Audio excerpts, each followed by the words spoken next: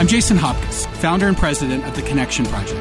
Welcome to Everyday Brave, a podcast series for emergency responders by emergency responders. We explore real-world issues that each of us face. Our goal is to inspire, educate, and instill hope that we are all in this together. Thank you for joining us on this journey to become more connected to ourselves and others. Let's get started.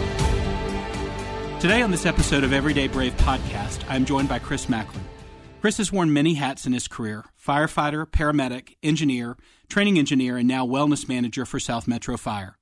His passion to support the emergency responder community began after responding to the Columbine shooting in 1998.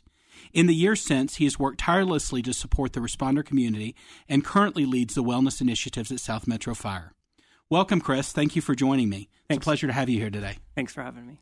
So as we jump in, thanks for the contributions you're making to better support the emergency responder community. I know that those accomplishments today are not where you began. Can you give us some backstory about how this work became important for you? Yeah, I've been a paramedic since about 1992. Okay. I worked for Denver General for the first about 10 years of my career. Okay. And I moved on to South Metro Fire in about 2002. Okay. And really my passion for taking care of men and women that do what we do really evolved after Columbine High School. Okay. Not so much the events of that afternoon, but really what happened after. I responded down there around noon that day and walked through the library at about 3 p.m. with my partner. Wow. And so all of us that were deployed there from Denver General were forced to go back to the hospital to a debriefing. So there was no mechanism to diffuse with our peers. Right. We went into a room where there were strangers, facilitated by a stranger. Right. Visitors essentially that weren't at the school. And what happened to me after that was I exited the room swiftly, Sure. Frustrated. Didn't have any time to diffuse or really reconcile what I had seen or in that school. Right. I went home and did everything wrong. I watched the news until about midnight. Right. I drank beer and was just super frustrated. And so Right. for the next 2 weeks, I was just sort of lost because I didn't know what to do. Right. I think I'm fortunate that I'm a naturally resilient person. And so the events of that day didn't linger with me. What lingered with me was how I was treated after that, when really all I needed was to put an arm around my peer or my peer to put an arm around me, and let's talk about what we saw and process it and move Right. forward. And so that's where I am today, and that's what motivates me. So really, the events of that day kind of teed up the work you've done since, and it sounds like what you experienced was, and no fault of anybody. It's just we didn't have a program or an outlet to really give people who had just walked into this kind of high intensity, high pressure situation. We didn't give them an outlet to release the pressure. And I think we both know that often results in some catastrophic outcomes. And we see that play out, often in the lives of responders. So wellness manager at South Metro, tell me what that means and what that encompasses. What really led me to where I'm at today at Okay. South Metro was in 2012, I started coordinating our peer support team. Okay. So we had a team loosely over maybe the decade before then, but it wasn't really formalized or organized well. Sure. So became more robust, got formalized training with a clinical advisor, and started to dive into what's the best science around taking care of each other after calls or stress injury, right? And so what we really recognize is that the ability to normalize a stress reaction was the most important thing in a safe environment. Right. And so what led me here was instituting changing this philosophy and beginning a process where we implement what we call a diffusing after every call. Okay. So that's sort of the low-hanging fruit, right? And that's while I'm still online. And then if you marry, I was on our union's executive board at the time, and we were also, sort of had a couple of different visions. We're looking at how do we support men and women's physical health, and at the same time, we're sort of working on this peer support piece, so around behavioral health. Right. And those all sort of blended together in about 2014.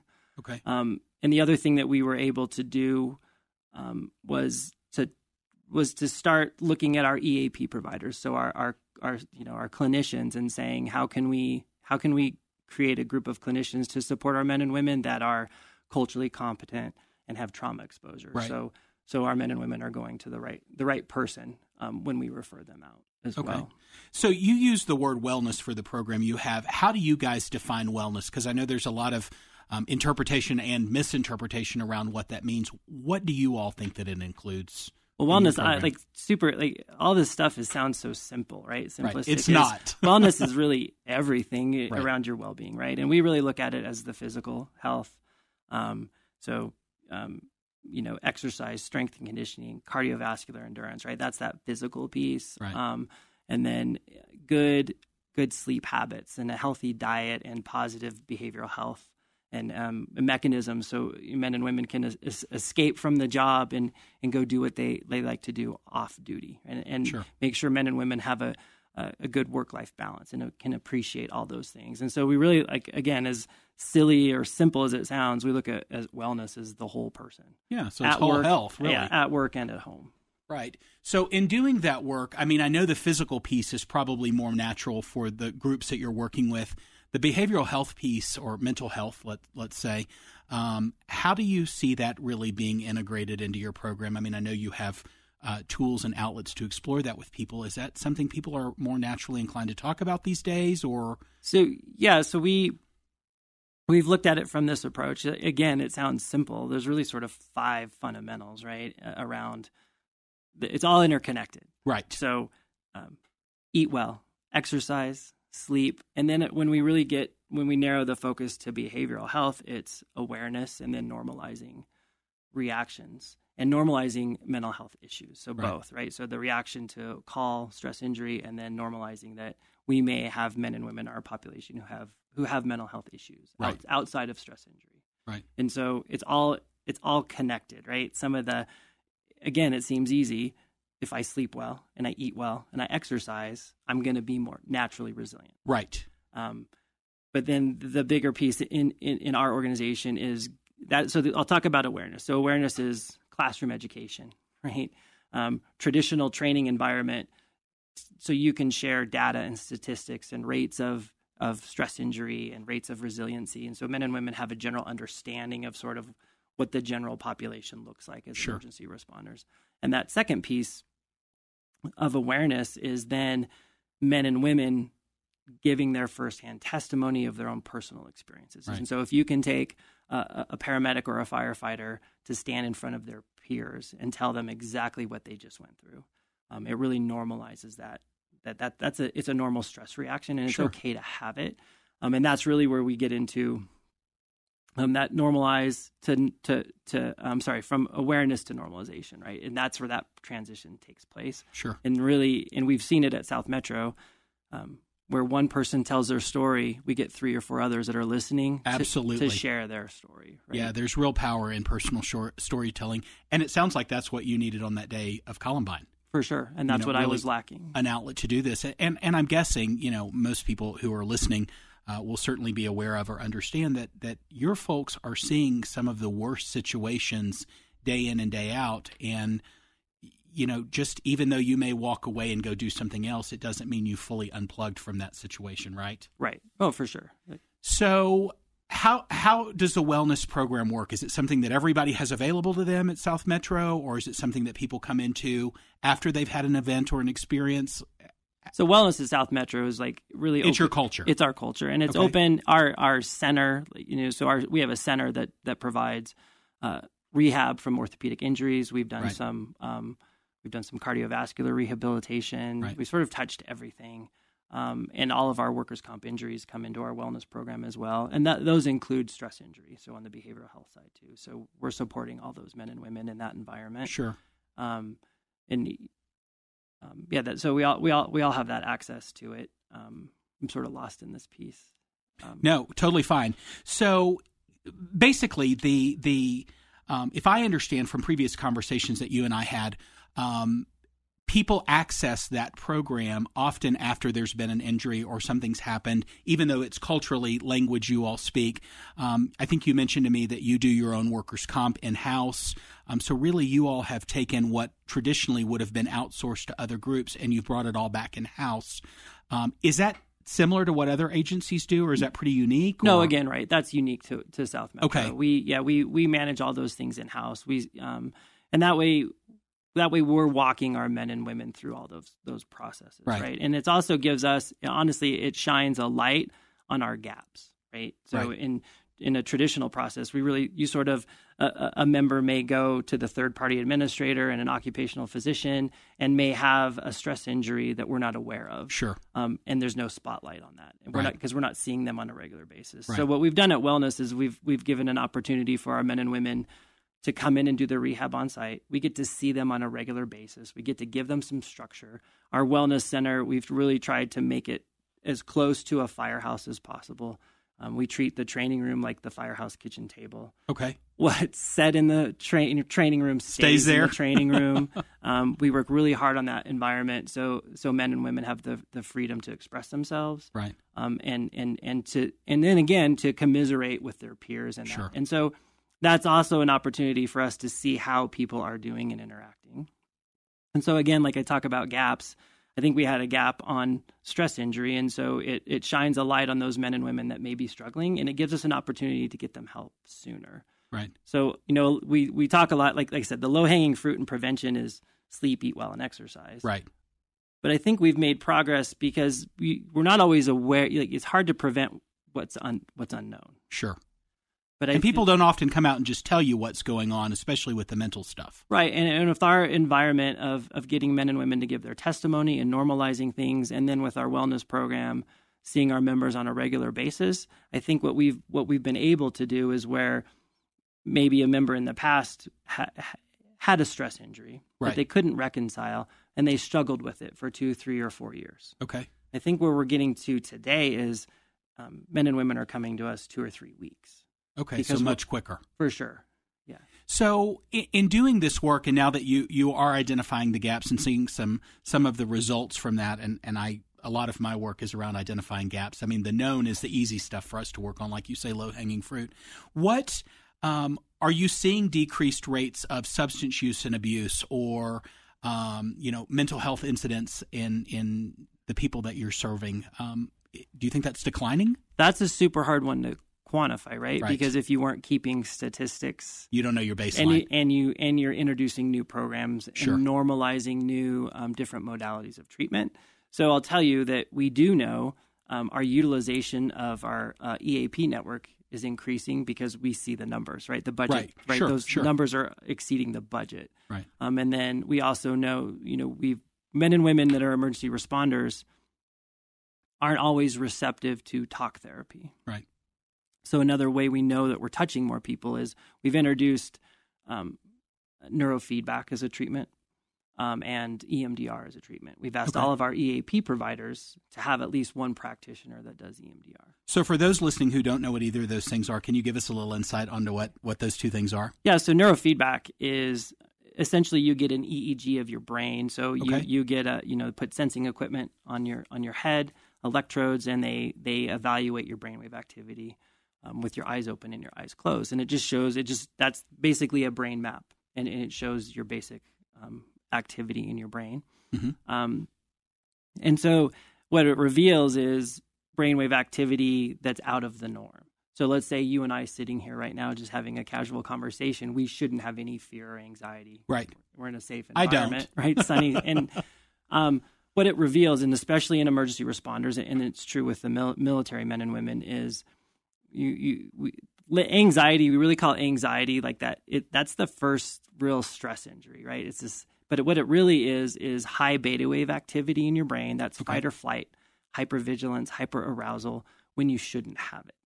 Gotcha. And so you feel that anxiety in your chest, that stress. So you feel, for no good reason. Sunny day, driving in your car, like if it entered you and I right now, there's no good reason for it. Okay. That's that high beta wave activity. And what we've learned is you go to talk therapy, they can't talk that brain activity away. Sure.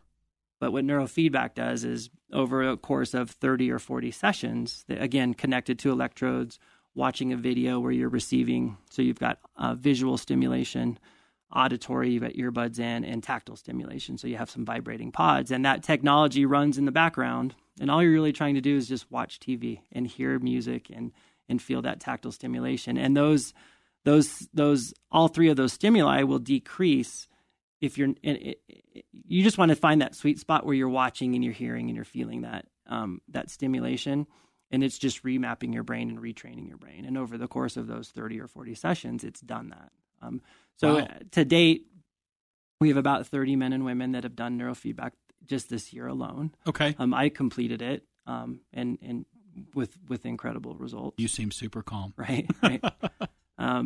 So that, and again, that the cool thing about neurofeedback is, again, in normalizing and talking about it, a lot of our men and women go to the same practice, right? See each other in the waiting room, and joke and tease and enjoy the camaraderie in the waiting room and this common understanding of what they're doing, and there's no stigma associated. So it's becoming part of the culture. For sure. That's amazing. So talk to me about EMDR real quickly. So EMDR, I don't understand in my layman's terms, right, as well as neurofeedback. But essentially, what EMDR is a clinician-led session. So where you're following a light pattern or a finger. It's clinician-led, right? And it puts you into a REM sleep. So it puts your brain in to where you are in REM, right? And when you're in REM sleep, that's where you process trauma. That's where your brain does all its hard work. Right. And so they're able to lead you into REM sleep. And so EMDR is great around a sentinel event. Okay. So let's say that you saw a pet get hit by a car, and you can't get that vision out of your head. Okay. So you ruminated on at night. You not nightmares, but it's stuck in there all the time. Sure, kind of on loop. And you can't get rid of it. EMDR is really good around that sentinel event and letting your brain process it and move it to where it should sit as a memory, okay, or sort of put it in the box in your brain. Yeah, I've done a lot of EMDR myself and think it's an amazing tool. You did a great job explaining it. I can't tell you how it works either. I just followed lights on a bar. Right. And it was super helpful. So what I'm hearing from you is you all are really on the forefront of being able to integrate culturally the fact that there are resources to help that are more, let's call them non-traditional. That's not just somebody going and sitting down and pouring their heart out to somebody and hoping to get some feedback that helps them. You all are actually using technological resources to make a difference in healing trauma, so changing the neural pathways in our brain. Is that pretty accurate? Yeah, I think that's fair. So I love that you say that people are seeing each other in the waiting room and that the stigma has been reduced of doing that. What do you think the next steps of the work that you all are doing? What would you like to see be integrated into the work? Is it doing more of the same? Are there other things that you see being on the forefront? I do think it's more of the same. Okay. But other things that we're beginning to understand and utilize is honestly sports psychology, sports performance psychology. So we have sort of been collaborating with DU's Center for Performance Excellence, and they have a high-risk occupation class. So we send some firefighters and crews to go visit them so they can understand what a high-risk occupation is. Right. And at the same time, we've brought some interns, so graduate interns in to start working with our recruit academies and to start, that specialty that they're learning at DU to implement with our recruits. So mindfulness and breathing techniques and, dress rehearsal, all those kind of mental performance things into their regular, at the beginning of their career, into their regular routine. Which I would guess is going to make a big difference as the cycle of their career plays out. For sure. Yeah. And then considering bringing in a sports performance psychologist to work with us full time. And so we've been connected with the Thor 3 group at Fort Carson, and the military has sports performance psychologists embedded with them everywhere. Sure. For a good reason. And they prepare men and women for battle, and they help rehabilitate them post-battle, and both physically, mentally, and from a performance base. And so we really asked them the question: do you think that role would be a good fit at South Metro? Right. And there's all this cross-pollinization when you start to look at these things, right? With new modalities of treatment, and maybe the sports performance psychologist piece. We would love to have a pill or a silver bullet inoculate men and women against stress injury. I don't think there is, but I think that with a multifaceted approach, so good swift treatment on the back end and developing some of these performance and resiliency skills on the front end, maybe we can make a difference in how we address it. Well, I love that you guys are really focused on this kind of preemptive work and training, new recruits, and then you're doing the more preventative work along the way, and then you're doing the deeper dive for people that are already in the trenches and needing that. I know when you and I have talked before, you all are looking at other technologies to integrate. You talked to me about something related to VR. I know you're probably not there yet, but can you tell us what that might look like? I think the future is fascinating. Yeah. So again, another opportunity to collaborate this time with the University of Colorado and their Mental Health Innovation Center. So around virtual reality. Right. And so virtual reality has, I think there's a great opportunity to dress, rehearse, and implement trainings in a safe environment. Right. To help men and women overcome some of the issues, or I guess more of the phobias that they have. Right. We know, and a great example is we know that over time, incidents of claustrophobia and a fear of heights increase with age, and that's just in the general population. Sure. So that's going to happen in our firefighter population as well, right? And so, we think there's a great opportunity both from a mindfulness and a relaxation piece around virtual reality, and also training in a virtual reality environment.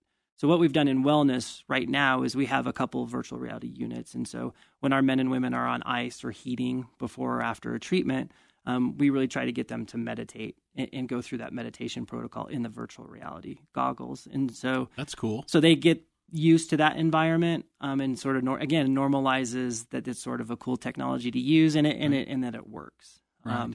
So it helps. So we try to get that exposure, and then in the not too distant future, we'll have a more elaborate VR setup. Okay. And so the men and women that work at Oxford Virtual Reality have implemented a social anxiety protocol and a fear of heights protocol. And so we'll be implementing those at South Metro. And so men and women can go through those different virtual reality protocols. And so and they can self-select. They can come in with anonymity and do it. Wow. And then that way they're not climbing a 100-foot aerial or jumping out a 5th-floor window. It's really a desensitization tool, isn't it? For sure. And Yeah. so and really what led us here, again, how some of these things are all connected, is from an injury prevention perspective, we were looking at, we do an annual bailout training. So every firefighter has a 60-foot rope in their bunker pants. Okay. With a hook and a tension device. And so the intent is it's our bailout bag. And so if you had to evacuate out of an apartment building or a second-story window, you would throw the hook in the window and just jump out the window. Right. In the corner. And so what we found in that training is we have a ground level mock-up. No one ever gets injured.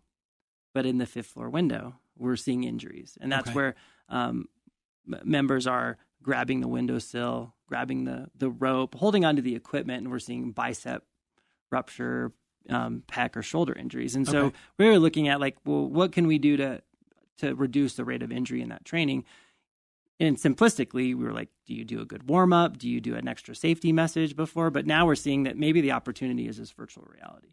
So men and women can dress, rehearse, right, train in that virtual reality environment, and then go back to the bailout training and go out that 5th-floor window and not sustain an injury. I can imagine that has real benefit in real-world application. I mean, because at the end of the day, the jobs you all are doing, they're dangerous, and to be in that setting and to, make a snap decision or judgment. I mean, no fault of anybody, but you can hurt yourself pretty easily, which is how you end up seeing people. Would you say kind of along the continuum of the people that you're seeing go through your wellness program, after an injury or an event, is it pretty consistent across all age ranges, or does it affect, older firefighters, younger, more prevalently, or? I think it's universal, right? Okay. And that's the best way to describe. I think it doesn't matter. Truthfully, I think that people are in all different phases of their life, right? And so our younger men and women are typically incredibly active, and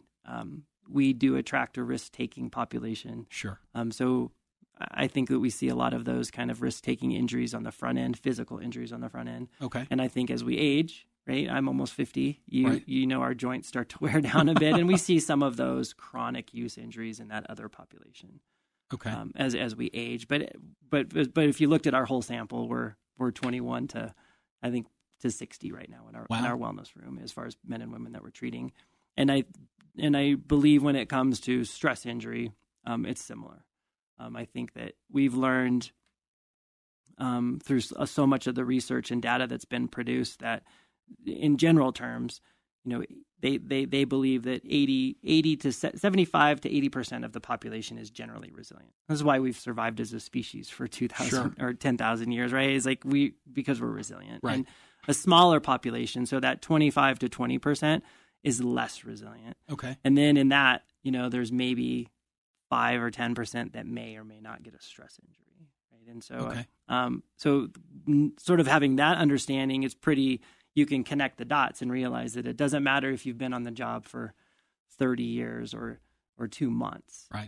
The potential is there based on sort of where you fit in that on that continuum. For sure. Yeah, that makes sense. So I can imagine the work you're doing is fantastic. I can imagine that there are other agencies that are wanting to study with you guys or model the protocols that you've developed. Is that the case? Yeah, I think that we collaborate. So again, we've been collaborating with Douglas County Sheriff's Office and Detective Dan Bright on their wellness program. And I think that one philosophy that we share is, and it sounds silly sometimes, and it's really all for the greater good. And men and women that are emergency responders in public safety, whether they're law enforcement or fire or EMS based, we're all in the same game, right? And we're all seeing the same things. And our cultures may have subtle differences, but collaboration is really what makes it better for all of us. Well, that's in most things in life, isn't it? Oh, for sure. And in our world, it took some time just for us to collaborate at the call level because of our cultures. But as we finally trained together and worked together, I think that's led us to take care of each other better. Sure. And as we've augmented our service at South Metro, we've for sure offered our services to agencies that don't have a robust system. And we've definitely taken care of men and women from other agencies through our network to make sure they get the care they need. And what that does, right, is it just raises the awareness in their own agency of what maybe what gap they have. But and so the collaboration piece is big. And I know Aurora PD is doing similar stuff and working hard like we are. And I know all of us together are going to try to sort of put together a wellness conference in September, October next year. That's going to be a great event. Yeah, so I think that, or the hope is it will be, right? No, right, and it'll be a unique event because police and sheriffs stay in their world, and fire, we stay in our world when it comes to conferences and trainings that are outside of our own agencies. And so this will be a unique experience because we're really going to bring everybody together, and it's going to be it's going to be interesting because we're going to bring families in. We want it to be again that whole wellness picture. Right. It's going to be a wellness conference. We want it to be work and home and kids and spouses, and we want to talk about all those issues that happen in between. Yeah, I mean that's our whole lives. Right. So as we're wrapping up here, thank you for the excellent work you're doing with South Metro. I think it's fantastic. If somebody's listening to this that doesn't work for South Metro, that may be struggling or may have some issues, what do you think a good starting point for them is? Where would you direct them to maybe get on this path if they haven't done so or don't necessarily have available tools? That's a tough one, right? What's out there. And I have to admit that I don't have a great resource for outside. Because you have so many good tools. Well, no, I think it speaks to why we did look internally. Right. There are so many online resources from the IFF Behavioral Health Center, some of those local resources like Denver Springs, and the suicide hotline. There's all those. Sure. But I think some of those are so generic and don't seem tangible that it's hard for people to reach out. In our world, in our community, in Arapahoe and Douglas counties, accessing your first responders is really the first step if you're lost and you don't know what to do. Right. Our police officers and sheriff's deputies are trained to interact with those people as well as firefighters and paramedics. And I think that's the great first line. And it doesn't mean we go anywhere, but we can help give you those resources. Right. So essentially having the courage to talk to somebody in your own community that speaks your language. For sure. Yeah, that's great. Is there anything we didn't cover today that you have a burning desire to share? I don't think so. Okay. Well, I certainly have enjoyed our time together and appreciate all the work that you're doing for the community, and thank you for being here today. Thank you very much. We are glad you shared your time with us today. Thank you. If you or someone you know is struggling, we are here to help. You are not alone. The Connection Project has resources that can support you. I encourage you to check out the Everyday Brave digital resource list, which can be found on our website, www.realpeoplereallife.org. Until next time, thanks for listening.